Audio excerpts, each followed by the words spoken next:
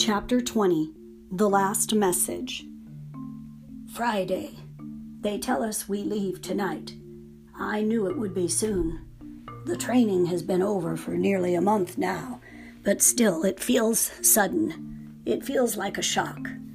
Why did I agree to do this? I am an old woman, too tired to take up a new life. I wish now that I'd said no when they asked me. I have put everything I can into my one suitcase: clothes, shoes, a good wind-up clock, some soap, an extra pair of glasses. Bring no books, they said, and no photographs. We have been told to say nothing ever again about the world we come from. But I am going to take this notebook anyhow. I am determined to write down what happens. Someday, someone may need to know. Saturday. I went to the train station yesterday evening as they told me to, and got on the train they told me to take. It took us through Spring Valley, and I gazed out the window at the fields and houses of the place I was saying goodbye to, my home, and my family's home for generations. I rode for 2 hours until the train reached a station in the hills. When I arrived, they met me, 3 men in suits, and drove me to a large building where they led me down a corridor and into a big room full of other people, all with suitcases, most with gray or white hair. Here we have been waiting now for more than an hour. They have spent years and years making this plan. It's supposed to ensure that no matter what happens, people won't disappear from the earth. Some say that will never happen anyhow. I'm not so sure. Disaster seems very close. Everything will be all right, they tell us, but only a few people believe them. Why, if it's going to be all right, do we see it getting worse every day? And of course, this plan is proof that they think the world is doomed. All the best scientists and engineers have been pulled in to work on it. Extraordinary efforts have been made. Efforts that would have done more good elsewhere. I think it's the wrong answer, but they asked me if I would go. I suppose because I've spent my life on a farm and I know about growing food. In spite of my doubts, I said yes. I'm not sure why. There are 100 of us, 50 men and 50 women. We are all at least 60 years old. There will be 100 babies, too. 2 babies for each pair of parents. I don't know yet which one of these gentlemen I'll be matched with. We are all strangers to one another. They planned it that way. They said there would be fewer memories between us. They want us to forget everything about the lives we've led and the places we've lived. The babies must grow up with no knowledge of a world outside, so that they feel no sorrow for what they have lost. I hear some noises across the room. I think it's the babies arriving. Yes, here they come, each being carried by one of those gray-suited men. So many of them, so small, little scrunched-up faces, tiny fists waving. I must stop for now. They're going to pass them out. Later. We're traveling again, on a bus this time. It is night, I think, though it's hard to be sure because they have boarded up the windows of the bus from the outside. They don't want us to know where we're going. I have a baby on my lap, a girl. She has a bright pink face and no hair at all. Stanley, who sits next to me, holds a boy baby with brown skin and a few tufts of black hair. Stanley and I are the keepers of these children. Our task is to raise them in this new place we're going to. By the time they are 20 or so, we'll be gone. They'll be on their own, making a new world. Stanley and I have named these children Star and Forest. Sunday. The buses have stopped, but they have not allowed us to get out yet. I can hear crickets singing and smell the grass, so we must be in the country. And it must be night. I am very tired. What kind of place can this be? Safe from earthly catastrophes? All I can guess is that it must be underground. The thought fills me with dread. I'll try to sleep a little now. Later, there was no chance to sleep. They called us off the buses, and we stepped out into a landscape of rolling hills in full moonlight.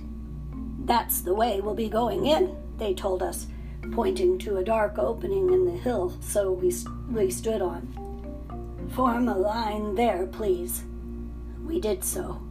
It was very quiet except for the squalling of a few of the babies.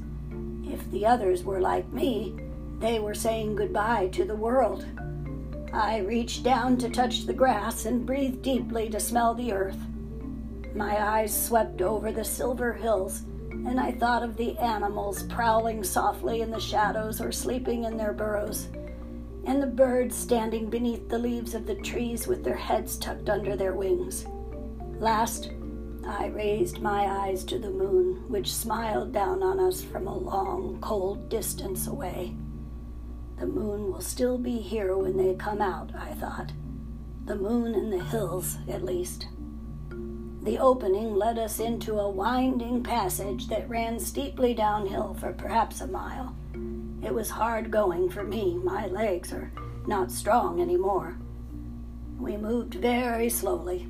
The last part was the worst, a rocky slope where it was easy to miss your footing and slip.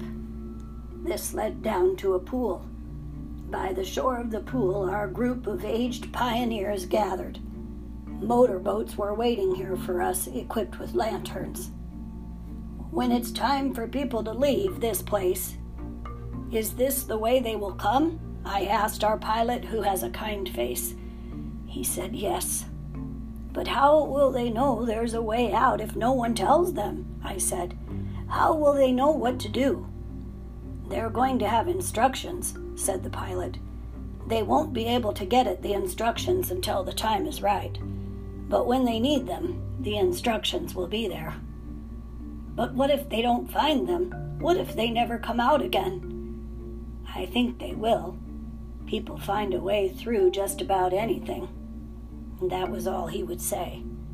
I am writing these notes while our pilot loads the boat. I hope he doesn't notice. It ends there, said Lina, looking up. He must have noticed, said Doon. Or she was afraid he would, so she decided to hide it instead of taking it with her. She must have hoped someone would find it. Just as we did, he pondered, but we might not have if it hadn't been for Poppy. No, and we wouldn't have known that we came from here. The fiery circle had moved up in the sky now, and the air was so warm that they took off their coats. Absently, Doon dug his finger into the ground, which was soft and crumbly. But what was the disaster that happened in this place? He said. It doesn't look ruined to me. It must have happened a long, long time ago, said Lina. I wonder if people still live here. They sat looking out over the hills, thinking of the woman who had written in the notebook. What had her city been like? Lina wondered. Like Ember in some way, she imagined. A city with trouble where people argued over solutions. A dying city. But it was hard to picture a city like Ember here, in this bright, beautiful place. How could anyone have allowed such a place to be harmed? What do we do now? Asked Lina. She wrapped the notebook in its covering again and set it aside. We can't go back up the river and tell them all to come here.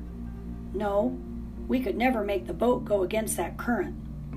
Are we here alone then, forever? Maybe there's another way in, some way that lets you walk down to Ember.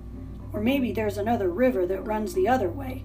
We have candles now. We could cross the unknown regions if we found a way to get there. This was the only plan they could come up with. So all day long they searched for another way in. Under the brow of the hill, they found a hole where a stream wandered into the dark. The water was good to drink, but the hole was far too small for them to fit through. There were gullies full of shrubs, and Lina and Doon crawled among the leaves and prickly branches, but found no openings. Bugs buzzed around their ankles and past their eyes.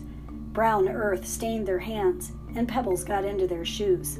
Their thick, dark, shabby clothes got all full of prickly things, and since they were much too hot anyhow, they took most of them off. They had never felt such warmth against their skin and such soft air. When the bright circle was at the top of the sky, they sat for a while in the shade of one of the tall plants on the side of the hill, in a place where the thick brush gave way to a clearing. Poppy went to sleep, but Lina and Doon sat looking out over the land. Green was everywhere in different shades, like a huge, brilliant, gorgeous version of the overlapping carpets back in the rooms of Ember.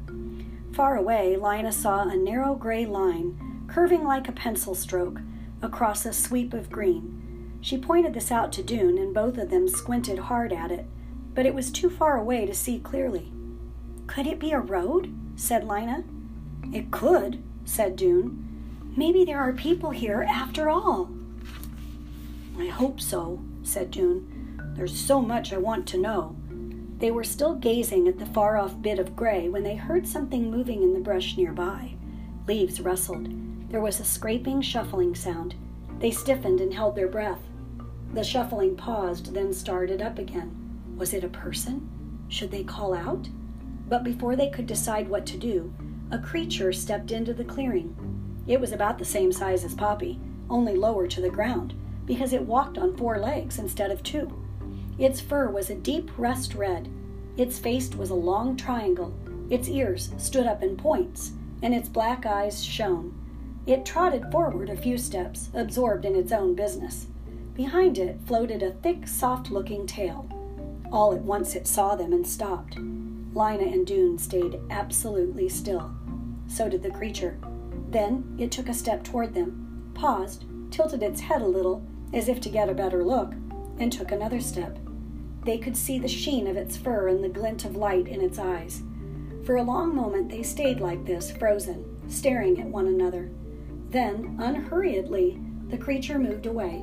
It pushed its nose among the leaves on the ground, wandering back toward the bushes, and when it raised its head again, they saw that it was holding something in its white teeth, something round and purplish. With a last glance at them, it leapt toward the bushes, its tail sailing, and disappeared. Lina let out her breath and turned to look at Doon, whose mouth was open in astonishment. His voice shaky, he said, "That was the most wonderful thing I have ever seen ever in my whole life." "Yes, and it saw us," Doon said, and Lina nodded. They both felt it. They had been seen. The creature was utterly strange, not like anything they had ever known, and yet when it looked at them, some kind of recognition passed between them. "I know now," said Doon. "This is the world we belong in." A few minutes later, Poppy woke up and made fretful noises, and Lina gave her the last of the peas in Doon's pack. "What was that, do you think, in the creature's mouth?" she asked. "Would it be something we could eat? A fruit of some kind? It looked like the pictures of peaches on cans, except for the color." They got up and poked around, and soon they came across a plant whose branches were laden with the purple fruits, about the size of small beets, only softer. Doon picked one and cut it open with his knife. There was a stone inside. Red juice ran out over his hands. Cautiously, he touched his tongue to it. "Sweet," he said. "If the creature can eat it, maybe we can too," said Lina. "Shall we?" They did. Nothing had ever tasted better. Lina cut the stones out and gave chunks of the fruit to Poppy. Juice ran down their chins. When they had eaten 5 or 6 apiece, they licked their sticky fingers clean and started to explore again.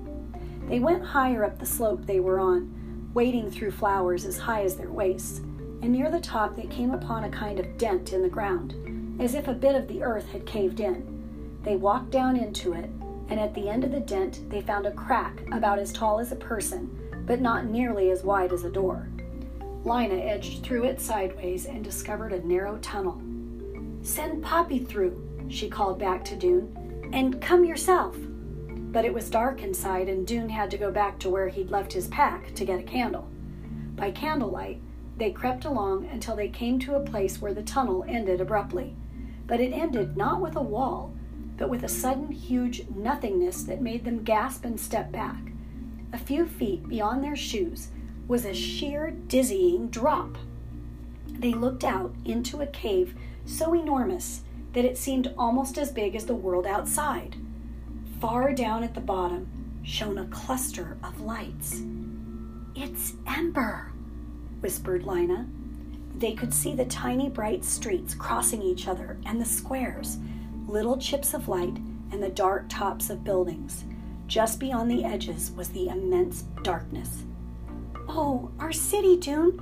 Our city is at the bottom of a hole!"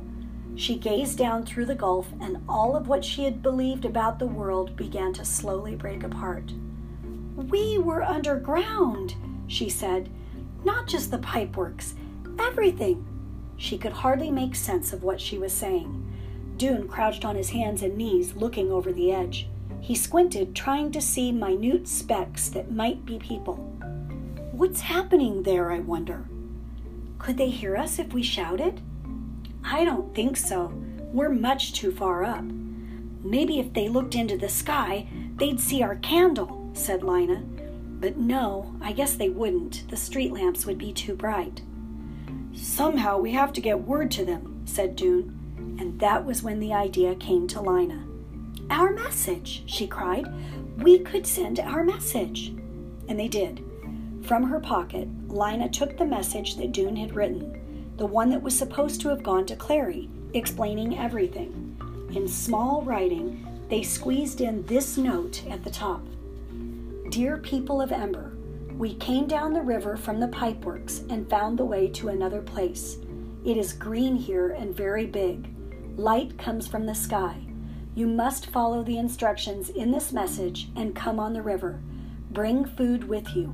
Come as quickly as you can. Lina Mayfleet and Doon Harrow." They wrapped the message in Doon's shirt and put a rock inside it. Then they stood in a row at the edge of the chasm. Doon sat in the middle, holding Poppy's hand and Lina's. Lina took aim at the heart of the city far beneath her feet. With all her strength, she cast the message into the darkness, and they watched as it plunged down and down. Mrs. Murdo, walking even more briskly than usual to keep her spirits up, was crossing Harkin Square when something fell to the pavement just in front of her with a terrific thump. "How extraordinary," she thought, bending to pick it up. It was a sort of bundle. She began to untie it.